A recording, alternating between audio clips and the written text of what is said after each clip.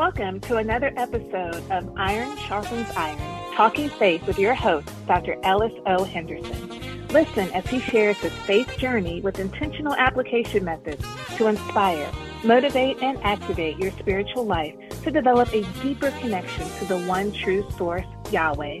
This is a Faith Becomes Sight production on Black Talk Radio. Now, here's your host, Dr. E. Peace and blessings, family and friends, and welcome to another episode of Iron Sharpens Iron, Talking Faith with Dr. Ellis O. Henderson on Black Talk Radio Network. I am your host, Dr. Ellis O. Henderson, and we are back for another exciting guest. We've had a great time interviewing a few other people whom I've met along my faith journey. But this week, we have a special guest from a great man of God out of Chicago, Illinois, who I met last Friday at the Joshua Giles Ministry Joshua Summit in Orlando, Florida. And so, Brother Matt, welcome. How are you doing today? I'm doing blessed. I'm glad that I'm able to share some stories with you. It'll be my pleasure. Awesome. So, interesting enough, before you came on, Scotty and I was having a conversation, and Scotty had said to his mother previously that they were believing somebody to give them a riding lawnmower. And Scotty said a month or so later, his cousin gave them a riding lawnmower. And when Scotty said that, I wanted you and I, to begin talking about expecting or believing, okay? And I'm gonna give you the floor to share about how you came to believe in Jesus Christ. Yes, sir. Well, I'd like to respond to your concept of believing and expectation.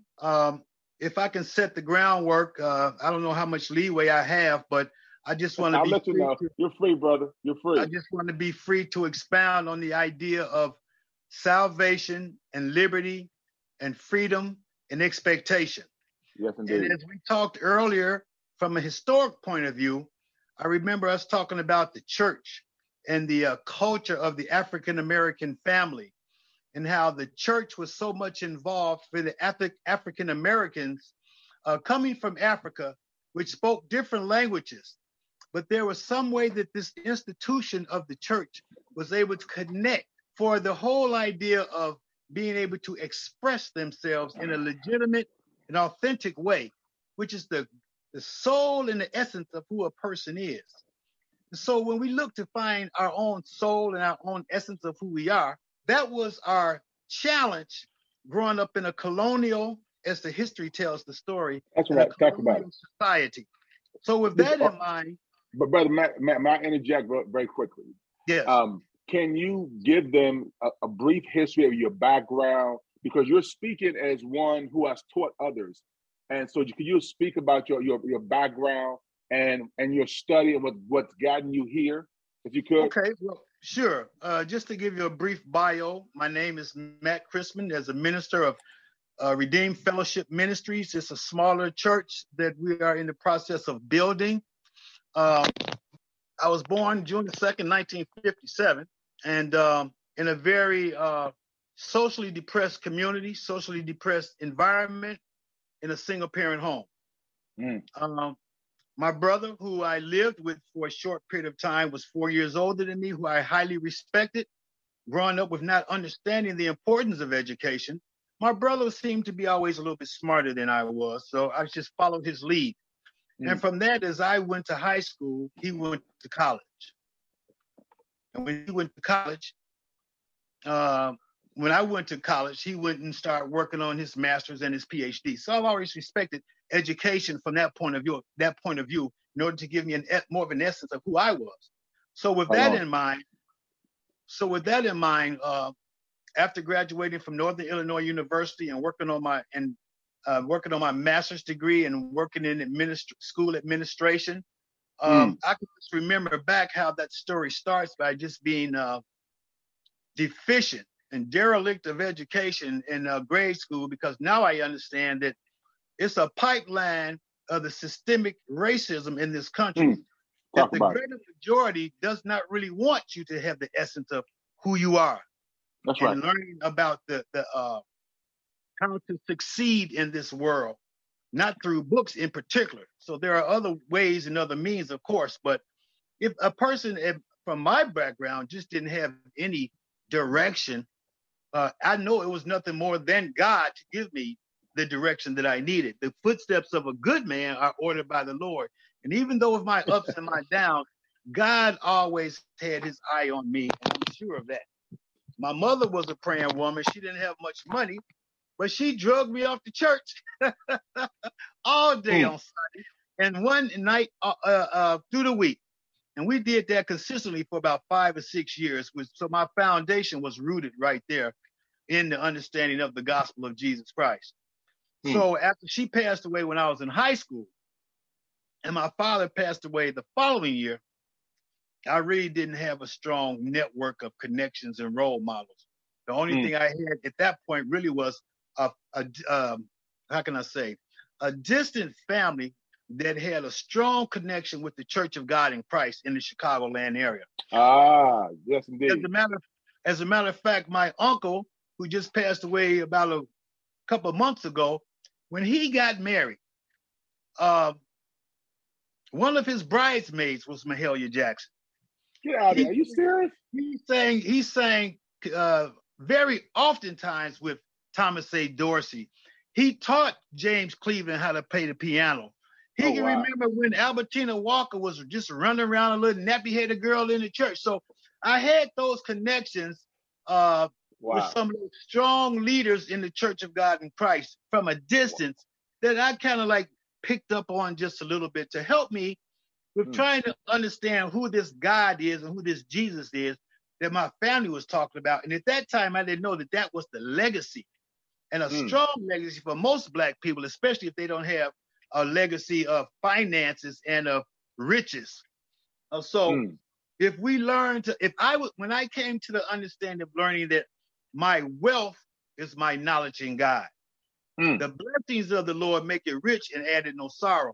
So when I came to that understanding, then it was a journey where I started this marathon of walking the right path of wanting to know who I was, and my essence of who I was is hidden in the idea of who Jesus Christ is. So now my whole image of life is to reflect the image of Christ in my walk and in my talk. And so that and in raising a family and in having a loving wife who fears God with the admonition of the Lord, we work together as a team. And in my shortcomings, and I don't want you to think that I do not have any, I put that on the table. I put that on the table at first, so that I don't want nobody trying to think of I'm no bigger and no smarter than anybody else who ask it of God. Well, the truth of the matter is we come into our wisdom by making mistakes, right? By falling. So because we now are at a place of understanding at our age, I mean, the truth of the matter, we should be at this kind of stage of wisdom at our age after what we've gone through and what God has brought us through. So it's not that, we're arrogant, we're speaking as though we don't have any flaws, but we're speaking as one who has fallen and also that's been picked up by the grace of God. Amen. You know what I mean? Amen. Yeah. It's all God's grace and mercy that's really picked us back up and brought us, a mighty long way. That's what my grandma used to always say. Now I know what mighty long way is, right? Amen. But that's what it's all about. So I thank you. So keep on sharing, brother. Keep on sharing. You're just sharing the history of the church and how it really came to be, not just the church, but the Church of God in Christ. Yes. Well, as I may continue, with some of these earlier churches, once again, at the age of between 8 and 13, I'm trying to just learn my way around some of these gospel greats. At that time, I didn't realize or appreciate these gospel greats. I really didn't. And by me being around some of these gospel great singers, I pretty much just took it for granted. And when I heard good singing, somebody like a Whitney Houston, somebody of that caliber, or her mother of that caliber, or when I would just go to these first Sunday musicals or these teas that were a little more traditional, I was in the company at a young age of greatness in the church. Oh, wow. So, but once again, I did not appreciate it so much at that time until, once again, I found myself trying to find out who I was. So when I recognized from a historical point of view, because my passion is for history and African American history in particular, and it comes from a basis of me being an art teacher. And if you know anything about art, art is nothing more than the history of culture. And when we talk about culture, we're talking about language, we're talking about food, we're talking about behavior, and all those things that go into it. So along with my idea of history of art and the history had transcend over to the Byzantine period and through the Roman Empire, and how the Roman Empire kind of linked in with Jesus Christ's time, and then from the Persian, first the I should say the Assyrian Empire, then the Babylonian Empire. This is all recorded even artistically, and then to the Persian Empire. And so I put a timeline together up until the point where now, what were Black folks doing at that time?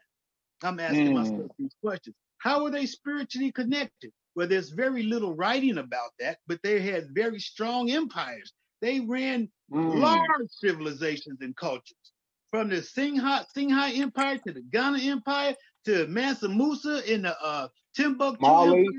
But Mali many Empire, of those stories weren't told. So as I began to search and find just from a historical point of view, and then I draw back to say, well, how do the African Americans fit into religion? So I began to study how this whole idea of how these people, African Americans, my ancestors, with no really record that's really put down. Ancestry.com might tell you a little bit about the region. That if people have that bloodline, they may be in Ghana, or they may be on the Ivory Coast, or they may be in Sierra Leone or something of that nature. And because of this broken history that we had, and me trying to find myself, this was the struggle that I faced. But God gave me answers, and sometimes those answers did not satisfy me. So I thought of it as being a treasure. We know that gold and diamonds and pearls, which we think of, are treasures. They're fine jewels and along that line. And I began to understand that those things are just not laying around in the street. You got to dig deep for them. These treasures, you have to dig for treasures, these hidden treasures. And so it was I began to understand more and more about how my African American ancestors came to this country with a false sense of the master, the slave master, the greatest society trying to enforce their religion on them. But the part that the African Americans didn't understand was they're talking about freedom, they're talking about liberty, they're talking about wealth, but yet these slaves, they're not feeling any of that. So they had this culture of coming together.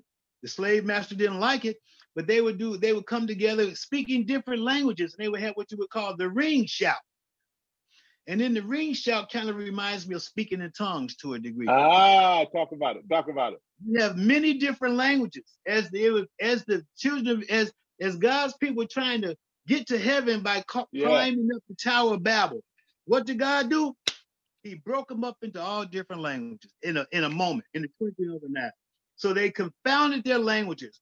And so what I found was when these people in their creative genius, they were able to, after their languages were broke from many different languages, they were still able to worship together. Some of them worshiped God. Some of them even worshiped Allah. But they found an idea to worship together. And then from that understanding that I gained, I said, you know what? This idea about who God is really whoever you really want him to be after in your life, in all of your shortcomings, and he can be what you need him to be. And to some extent, the Old Testament talks about Jehovah Jireh, Jehovah Rapha, Jehovah Elohim, Jehovah Sikkenu, Jehovah Yahweh. So, hey, how many soon as God turns and give you another perspective of who he is, you give him another name, because he could be your healer. He could be your provider. He could be your lawyer in the courtroom. He could be your banner. He could be your mighty tower. He could be Jehovah El Shaddai, the God. So I don't get so much hung up on the names. Not me. That's my understanding of it. Now, I do know that there is no name given among men other than the name of Jesus Christ whereby man may be saved. I'll take that name to the bank. Okay. Talk about that a little bit. Talk about that. What is your belief as it pertains to there is no name which man or woman can be saved only by Jesus Christ? Can you elaborate on that for the listeners? My experience was, it comes from out of an idea of, after hearing that scripture time and time again, Brother Henderson, it comes from a point of view where I was a very inquisitive type of person, and sometimes that's a oxymoron, because faith and doubt, they're opposite of one another. It's like hope, faith, the substance of things that we hope for, and the evidence of things not seen. So when I started thinking about what was I hoping for, what did I want for my life, what did I want for my soul to gain, these were questions as a person begins to establish himself into a certain direction. Then I had to find a common denominator that I can work from. And I'll give you a parallel that worked for me, because I coached track for about 20 years. I coached track. Awesome. And in coaching track, you got sprinters and you got marathon runners. And what I want to do is I want to run a marathon. Because I saw some of those old timers, they were in the game for a long time. I wasn't so much impressed with how the Spirit of God was moving mightily through them with the quickness, as we would say, the Holy Ghost would give them a quickening of the Spirit. Yeah. And something miraculous would happen. But what I did notice was they were living a long time. Yeah, and many of them lived without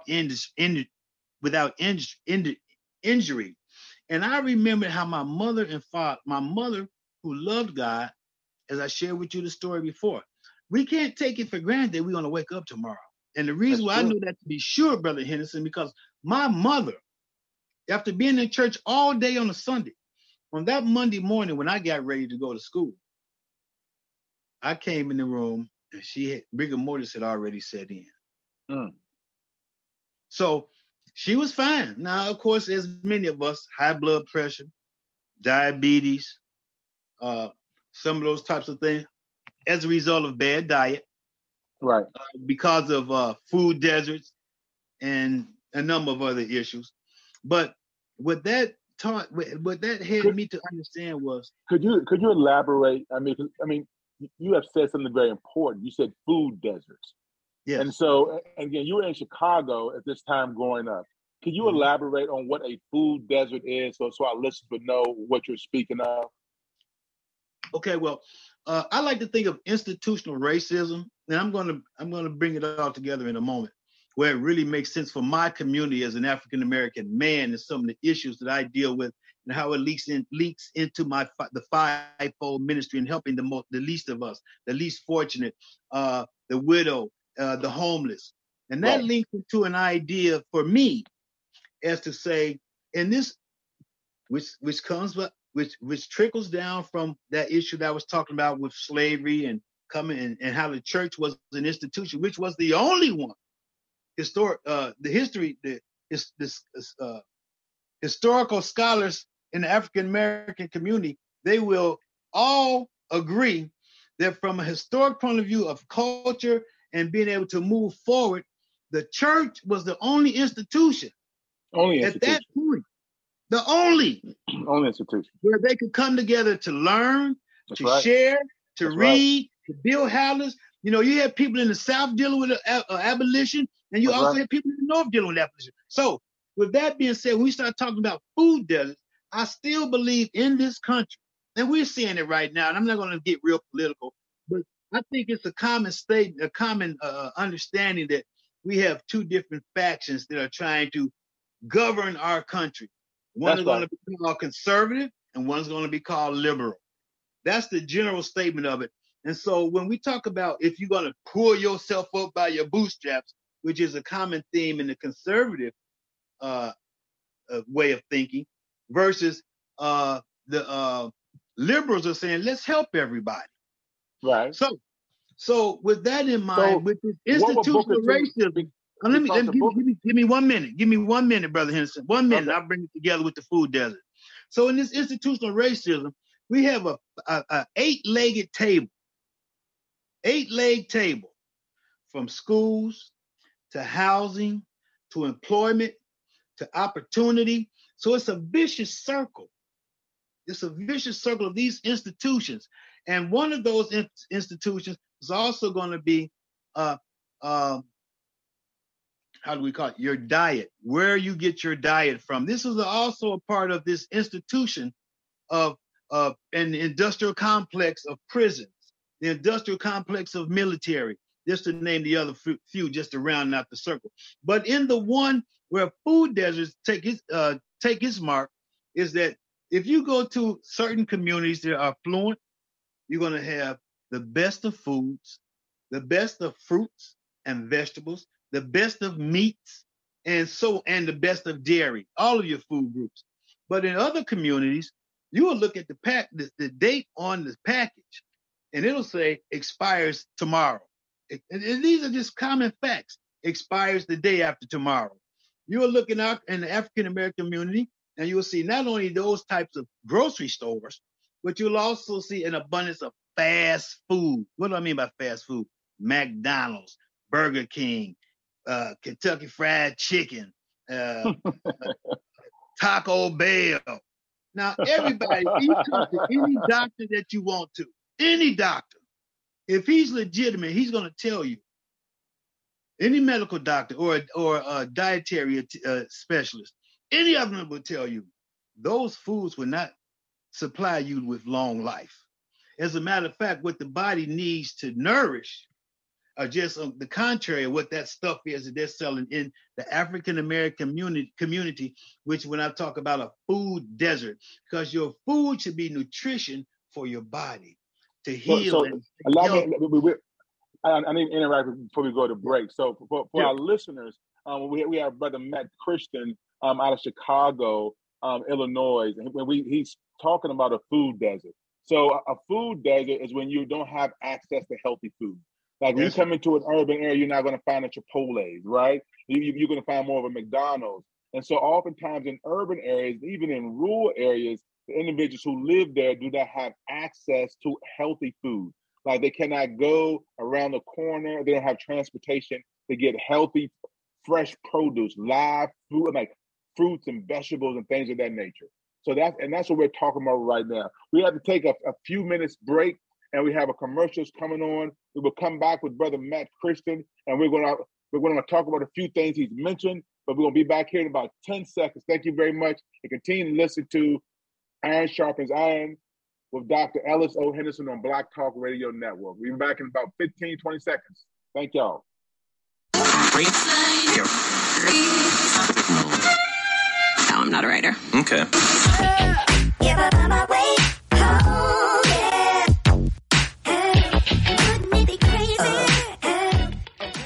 Black Talk Radio since 2008, providing new black media for the masses.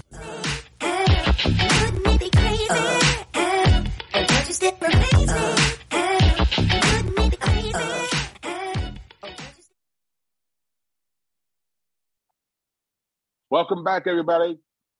We are back on Iron Sharpens Iron with Dr. Ellis O. Henderson on Black Talk Radio Network. I have on tonight my brother, Matt Christian, who is out of Chicago, Illinois. He's a former track coach. He's an art history professor, husband. He's also a father. But more importantly than that, he is a true man of God. And he was talking before we got off about a food desert.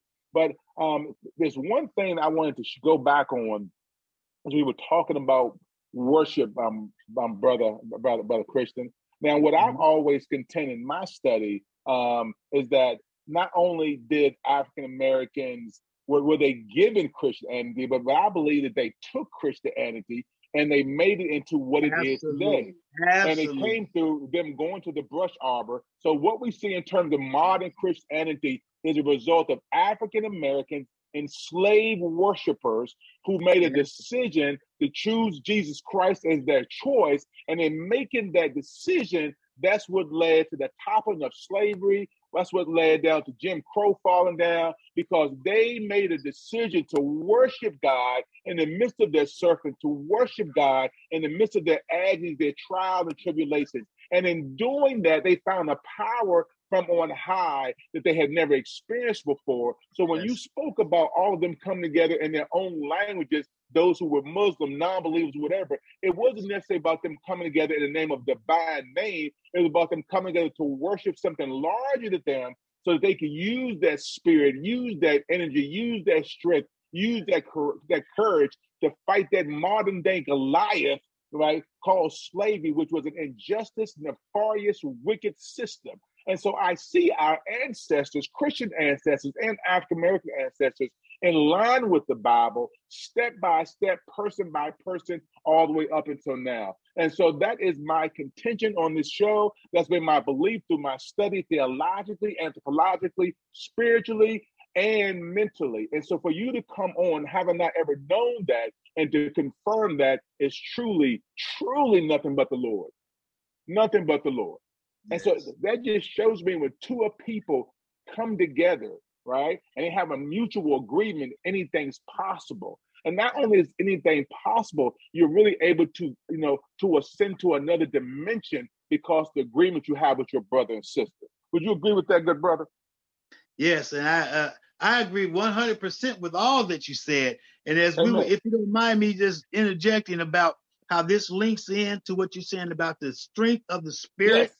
Yes. As we know, the flesh and the spirit, they are in opposite of one another as well. All the time. The flesh and the spirit, they are in opposite of one another. The flesh is an enmity against God, is what the word of God says. And when I was a kid coming up, and I still to this day, I believe in fasting and praying. I don't hear people talking too much about it nowadays. But as we talk about the bad food that we need to clear out of our bodies, one way you can clear those that waste and that toxic and that septic out of your body is to fast. God had an insight to something that we should be doing anyway. Fasting and praying.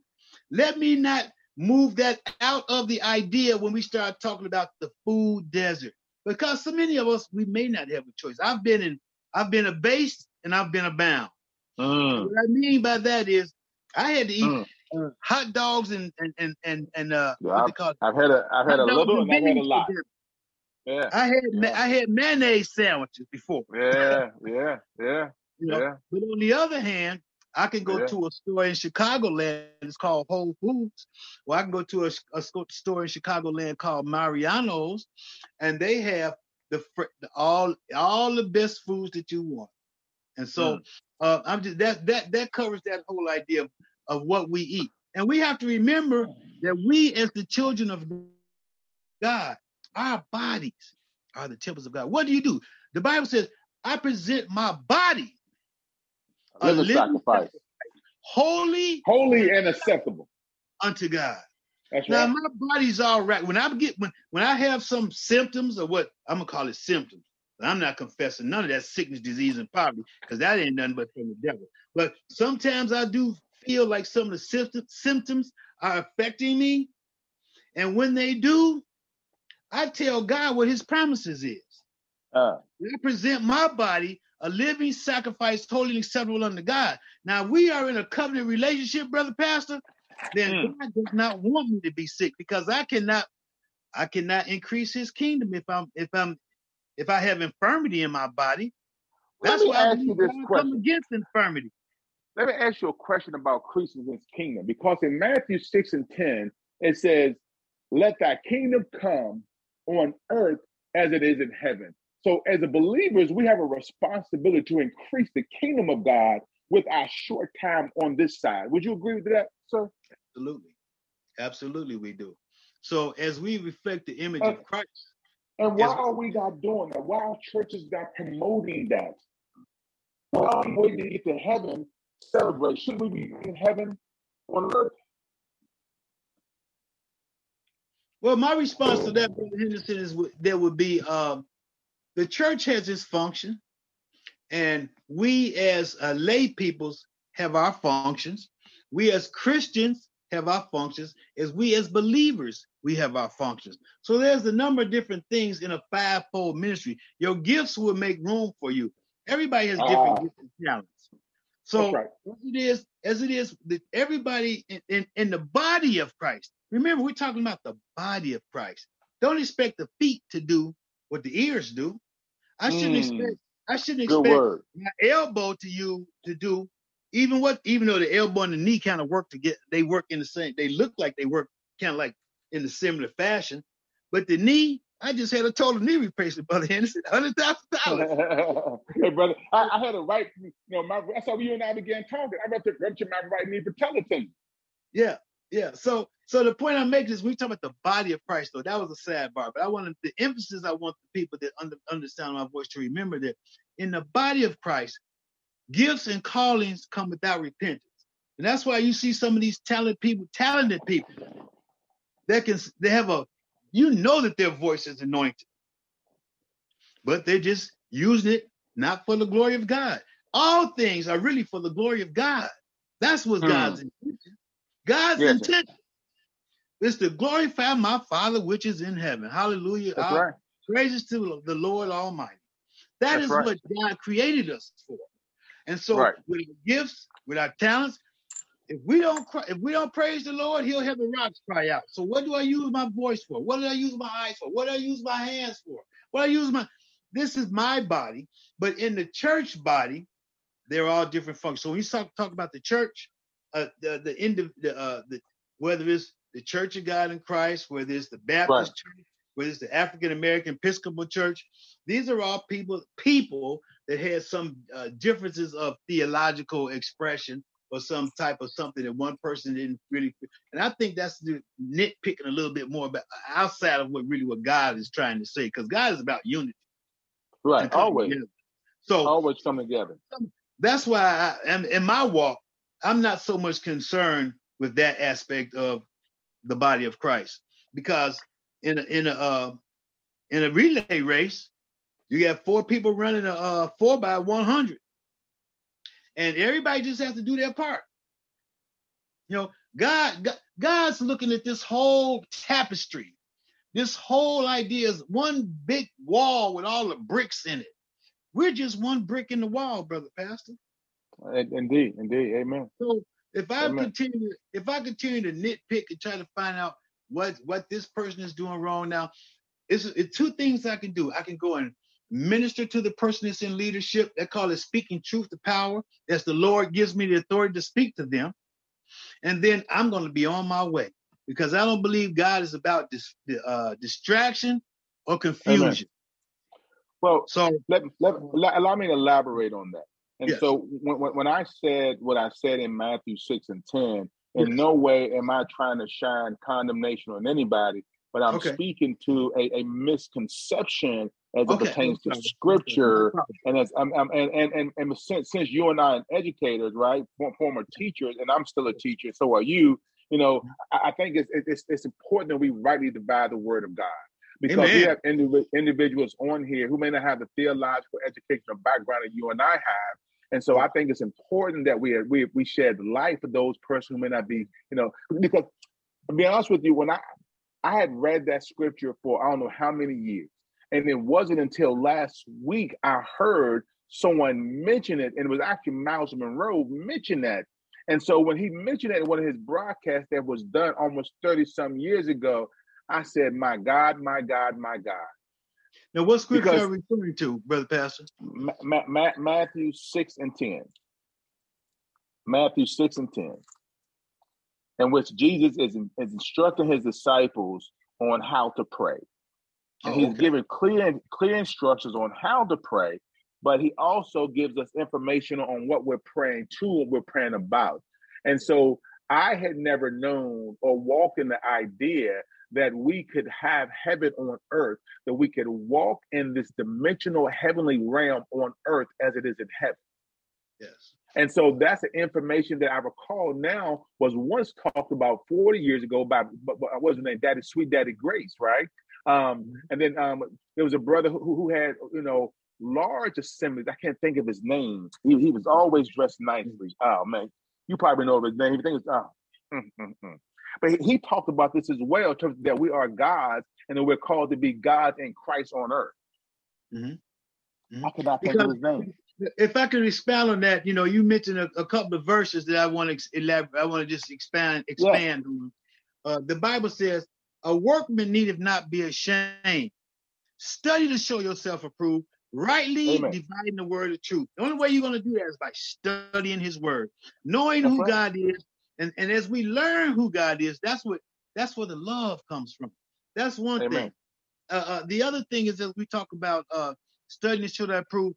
Studying to show thyself approved. The other comment I want to make about that was when we begin to understand who God is and learning who God is, that's where the love comes from. That He sacrificed His life for us. Because it goes back to this whole idea, Brother Pastor, why me? That's right. Why me? Amen. For God so loved the world that He gave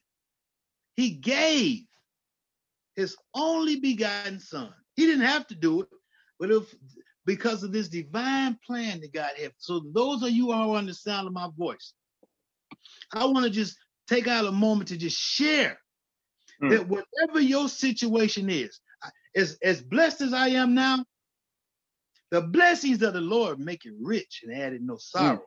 God wishes above all that we would prosper and be in good health, even as our soul prospers. What is That's our right. Going back historically speaking, they believed when that Constitution of the United States, we didn't even have a soul. So this is how far God has brought us as a culture, as a people from. We were thought of like we think of a dog or a cat or a cow. That's how we were thought of in terms of how we were intermingling with the culture. So God had to walk us through that process.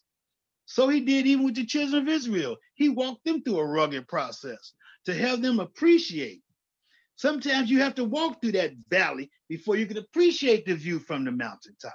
So along that same idea is, what we see historically and what God is trying to take us to, He above all that we will prosper and be in good health as our soul prospers. And that means understanding who God is. And as you mentioned earlier, Brother Pastor, from a spiritual point of view, it happens in the spirit world before it happens in the natural world. If you're thinking about starting a family, if you're thinking about that girl that you like, I'm just speaking naturally now from this point of view. Before you begin to start a family with her, you have to, in the spirit realm, you have to conjure up this idea in your mind and in your spirit that you either are infatuated with her or God is drawing you to her, but it starts in the spirit world, first.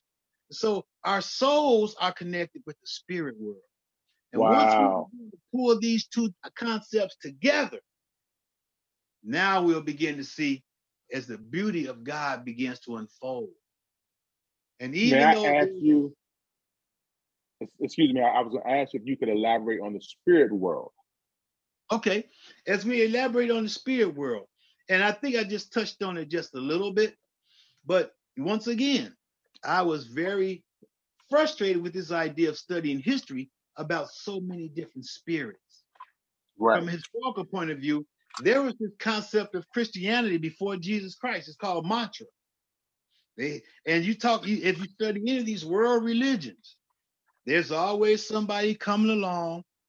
Even when Jesus Christ's time was, they thought of him as there was many prophets. Even after he went to heaven, there was these various churches, the 7 churches that they talked about in Asia Minor. Some of them still had people. There were sects, SC, S-E-C-T-S. And these are like spiritual groups is basically what they were. A cult, of kind of like, if you will. So I had to fight through this whole idea of, well, what's the difference between Christianity and a cult? Now, the experience that you have with Christ is what's real in your life. Amen. If you allow him to be. And that's key, brother pastor. I'm going to back that up. And if I could stay right there just for a moment. Yes, you can. Yes. If you allow me to, I would like to. I'm trying to also minister to someone that may be understanding my voice as well. Because I've shared a little bit with you about my background. I've shared a little bit with you about my educational prowess. But then there's going to come a point in most people's lives where the curiosity is going to still drive them away, because the devil is alluring. He's attractive. He is alluring, and he is attractive. And he is like a roaring lion going to and fro. He's just looking around for somebody that don't have the awareness of who they are, and he's going to devour them. He's going to create something that they can do in sin.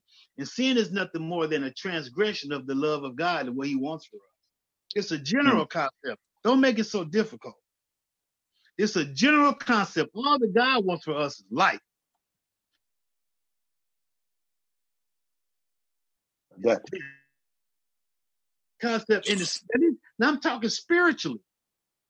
Spiritually, it hasn't happened in the spirit world, in my mind, casting down vain imaginations. When I get a bad thought, hey, I'm not oblivious to having a bad thought in my mind, brother pastor.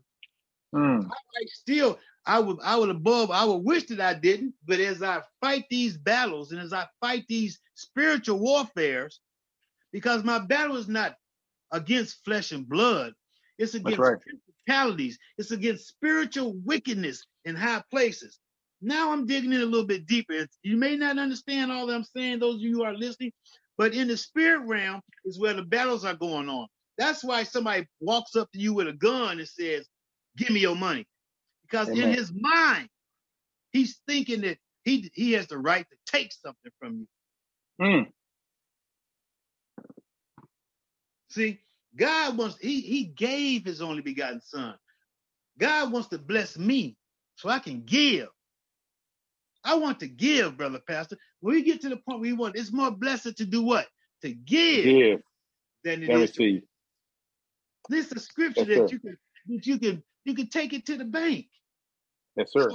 So in the spirit realm, I had to get this understanding of, I'm going to accept, I choose to worship this God that I've got a clear understanding of, and he is so good to me.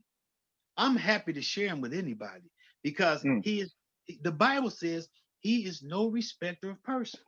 Now, when I was in my 20s, in my 30s, during my curious years, it was just words. It was words. It was words, brother pastor. Here's another something that helped me in my spiritual walk. Faith comes by hearing. And hearing by the word of God. So if I begin to bombard myself in this righteousness and the love of Christ, it's going to grow on me. It's going to start to grow legs. It's going to start to build my muscles. Faith is like a muscle. You exercise your faith. God, I need this job. And then you get this job. Now, did I get the job for me? No.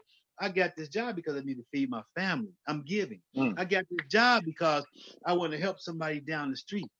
So it's still under the umbrella of me wanting to help and give. And then after a while, what happened in my story was, I said, well, I like this God, and I'm going to listen to these words, and I'm going to test them. It's almost like when we tithe, brother pastor. The Bible says, prove me now herewith, and see if I won't open up the windows of heaven and pour you out a blessing that you won't have room enough to receive. 30, 60, and 100. That's scripture again. It's in Malachi. Talks about tithing. Now, many people have an issue with tithing. But the Bible also says, if you be willing and obedient. And here's the controversy some people have. Well, that was for the Old Testament. Now that Jesus Christ has came, he takes care of all of that for me.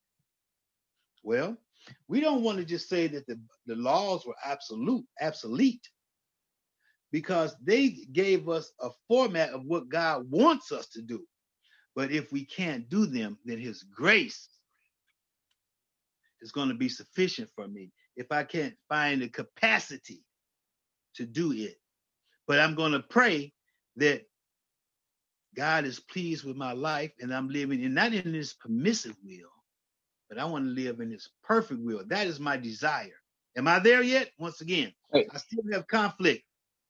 That's why I pray. I still have conflict. I still got an issue with certain races of people. I pray about it, and God helps me to deal with it because I'm not free of it 100% yet. Now, it might be because I perceive them as being spiritually corrupt, whatever that case may be. That is what I am working with. And here's something that you didn't know about me, Brother Pastor, but I'm going to be open with you. Amen. This is important. In my curiosity, I started experimenting with drugs. Wow. And in my curiosity, because I had never did it before. Right. Was I raised in a gang culture? No, I was not. But I experienced it. Why? Because I was curious. It seemed almost different and alluring. It seemed it had a level of I thought was freedom. But this is the misconception once again. One of the greatest strategies that the enemy, the devil, who's trying to stop you from getting the very best that you can, he's going to try things to put in your mind that's going to look alluring to you. So these are some of when we talk about spiritual warfare, and this ties in, as you mentioned, you wanted me to address the spirit. These are the battles that God helps me with as I mature into being an established person in Christ. Amen. That's how I round out the whole idea of why the spirit is so important, because I believe it is in Ephesians 6:10, the whole armor of God. I might be in Corinthians. You're right. You're right. It's Ephesians 6:10 through 18. Putting the whole armor of God, and it breaks down each piece of the armor. Yes, indeed. Okay. So, and what that means is my battle is not against you as a person. My battle is never going to be against a person. It's what I am striving to understand, that it's a spiritual warfare. It's a spiritual battle. And these areas that I have in my mind that's not going to be pleasing in God's sight, I have to cast down those strong imaginations. And the more and more I think about God as I walk through the day. Woke up this morning with my mind stay on Jesus. Okay. That's some old songs. Morning with my mind stayed on Jesus. Now we know why our ancestors sang, because they sang not only to encourage themselves, because it was in the singing that they found their strength. It was in the singing that they found their connection to God. It was in their strength and the singing that they found their connection of one to another. So that we don't understand the importance of singing. And it wasn't how well you sang. It was the fact, do you want to sing? Do you know what you're singing about, right? Because our ancestors sang, oftentimes not knowing the direction in which their words were taking them, but they knew who was in control of the area they wanted to go. Yes. And that's the beauty. So we're still talking faith, ladies and gentlemen, but brother Christian is sharing his faith journey, right? We've had other people come on and share their faith journey. Brother Christian is sharing his faith journey. And one of the beautiful things I like to bring out or extrapolate from all that he said, he's talked about the importance of worship. Yeah. He's talked about the importance of worship, and not just worshiping, but worshiping in a way that changes and alters your spiritual dimensions, in which you want to be more like the God that you're worshiping, and how you treat your brother and sister on earth as an extension of the God that you worship in your worship time, in your prayer time, in your daily fellowship. Would you agree with that, Brother Christian? I agree with that 100%, because even from a Sigmund Freud or a psychological point of view, the more we spend time with anything, yeah, become at it. I mean, that's just a scientific concept. I'm not That's trying true. to get real deep, but the more you spend time with anything, you get better at it. Time. That's right. Imagine, right. Just take that word time and let it sink in on you for a little bit. If those people that are singing, those people that are praising God through their voice, they're worshiping God, it's the difference between praising God and just singing.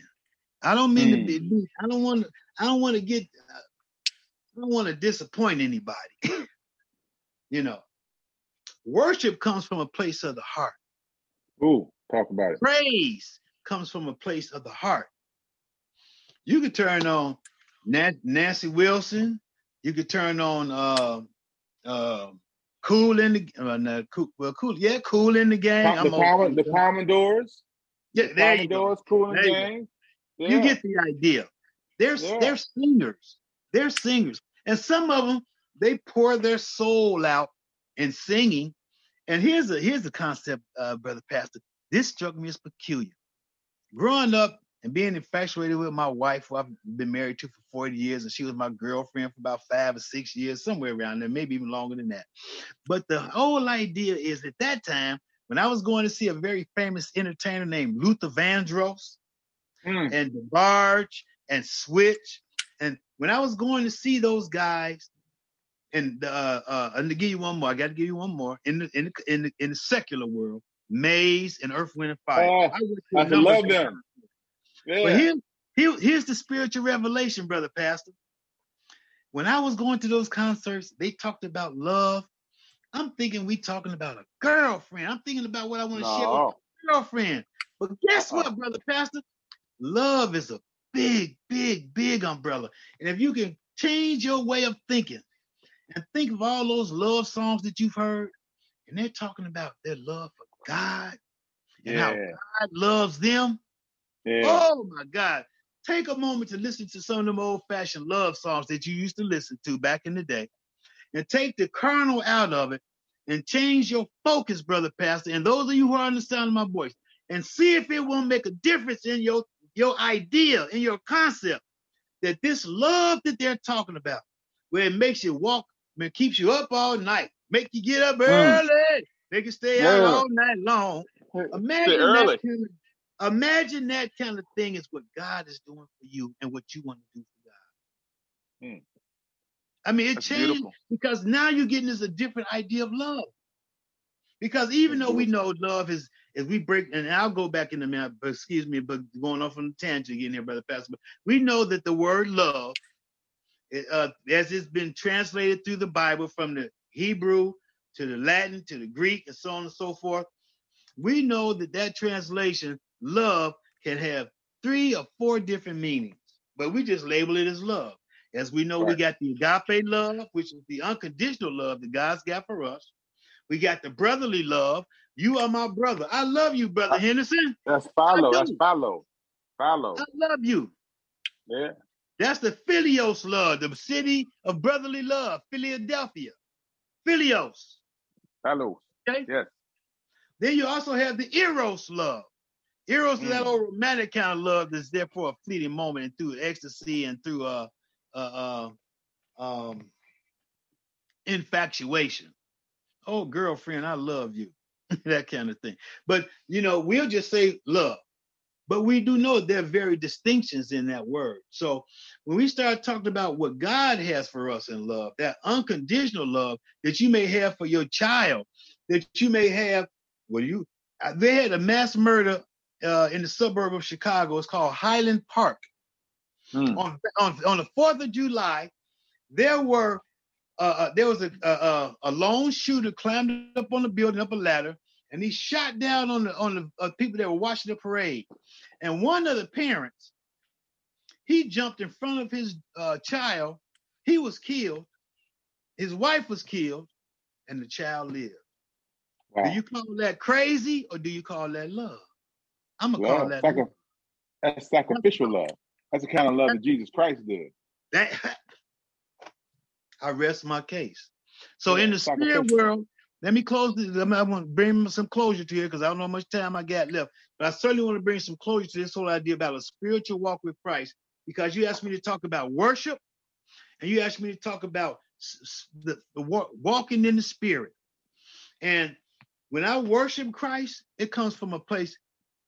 Some people have to be taught how to worship, because for me, people were trying to help me to get it until and it took me a while to really go into a deep, dark place and pull it up and say, God, I worship you and I'm going to make you larger than my drug habit.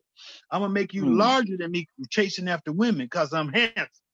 I'm going to make you larger because I might even have a little money. I'm going to make you larger than me wanting to stay out all night. So instead of me doing that, I'll focus on you. And that comes from a place in my heart. And then when he brings me that, like they're doing almost in the 12-step program, I've been there too, trying to find my way. When they try to take some of the principles of God and then switch it over to the secular.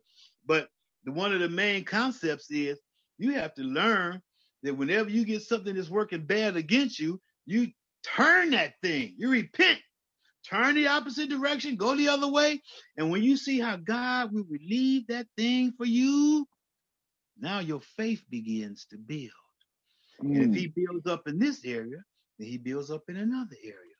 Then all of a sudden the devil's got no power. And watch out, because now you'll see why we serve an almighty God, brother pastor. And it goes beyond just serving him. It goes in doing the work. And everybody's got their job to do. And as a matter of fact, what I'm doing right now, I am so grateful to you and your ministry that you've given me an opportunity to share with you. May God bless you. May he keep you encouraged. And as a matter of fact, I would invite you to encourage you to make sure before this broadcast is over that you've given us an opportunity to give and to bless your ministry of what you have. I hope and pray that happens before we leave this gathering. Well, we can talk about that right now. I mean, I don't know how to go about doing that, but yeah, feel free. I don't know. Well, let me help you. You mind if I help you? Yeah, yes, sir. Please help me. Okay. My brothers, those of you who are the sound of my voice, if you believe that this word, this message, this broadcast, this gathering has been a blessing to you, I would like for you to go back to this Zoom and you can find out Dr. Ellis Henderson. Now, if you really want to be a blessing to this ministry and be a blessing to the man of God, you can do some research. It's not like it's impossible for you to just look up somebody's name and look up Iron Sharpen Iron Ministries, which is scripture-based. The scripture says, iron sharpens iron, so that a man is to sharpen the countenance of his friend. And this is what we as strong men in God need to do. We need to latch on to one another and commune and fellowship and share. And as a matter of fact, we might even need to partner with one another. If I partner with you, you partner with me. Indeed. That's how we get this thing. All the spokes in the wheel are rolling. And God will be pleased with you as you give, as you allow the Holy Spirit to speak to you. And if you don't have the Holy Spirit speaking to you, just be quiet for a minute and think about what it takes when you hear something that's positive, it's going to encourage you, it's going to build your faith and build your walk with Christ, as opposed to you just sitting there watching a baseball game. Now, LeBron James just got a $900 million contract. No, billion. No, wait a minute. 900 million. He just signed a $900 million contract. Yeah. That's almost $1 billion. Indeed. He's worth about a 900 million or over $1 billion allegedly. You know, it's amazing.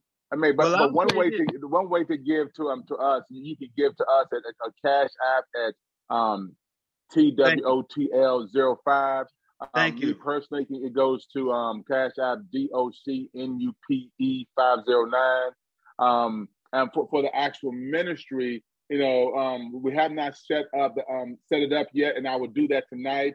I will make sure there's an iron sharpens iron, because one of the things that we want to do is whatever that comes into the show, we want to take and establish ministries in rural areas.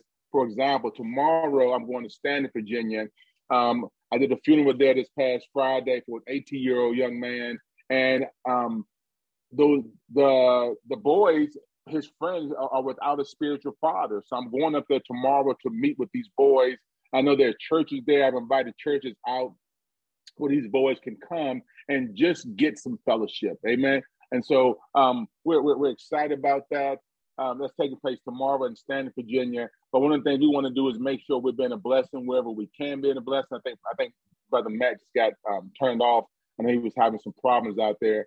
So we just had Brother Matt Christian on out of Chicago, Illinois, who I met last week, and I was at the Joshua Summit out of the Joshua Giles Ministry out of Minneapolis, Minnesota. I want to thank Brother Matt for coming on. He shared some great history. He shared some great facts about the African American journey, but more importantly, he shared about the importance of worship. He shared about the importance of us as a faith community working together, regardless of race, regardless of ethnicity. And so that's one reason why I wanted to have him on. I thought he's such a mighty man of God, but he was such a vessel of knowledge. When I was speaking to him last Friday, almost about this time, ironically, I met him outside of the conference hall, just talking to him, just talking to him about faith and his faith journey. And so all that he shared tonight, he had shared with me at 3 previous stops. And he kept stopping me, and he was talking and talking and talking. And I said, hey, bro, listen, I need to get you onto the podcast. He was like, well, let me know when.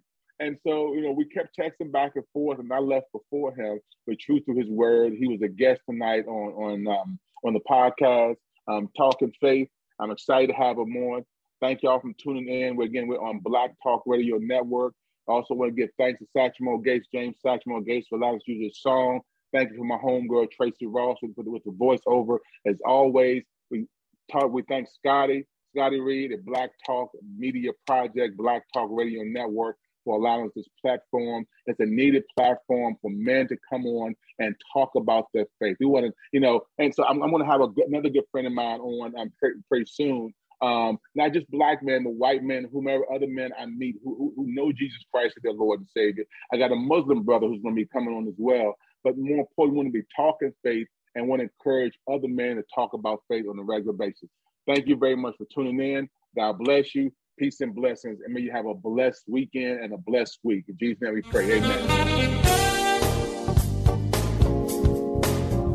Join us again for the next installment of Iron Sharpens Iron, Talking Faith, where your faith is inspired, motivated, and activated. This show will be rebroadcast every Friday. Remember, faith is the substance of things hoped for, evidence of things not seen. Peace and blessing until next time.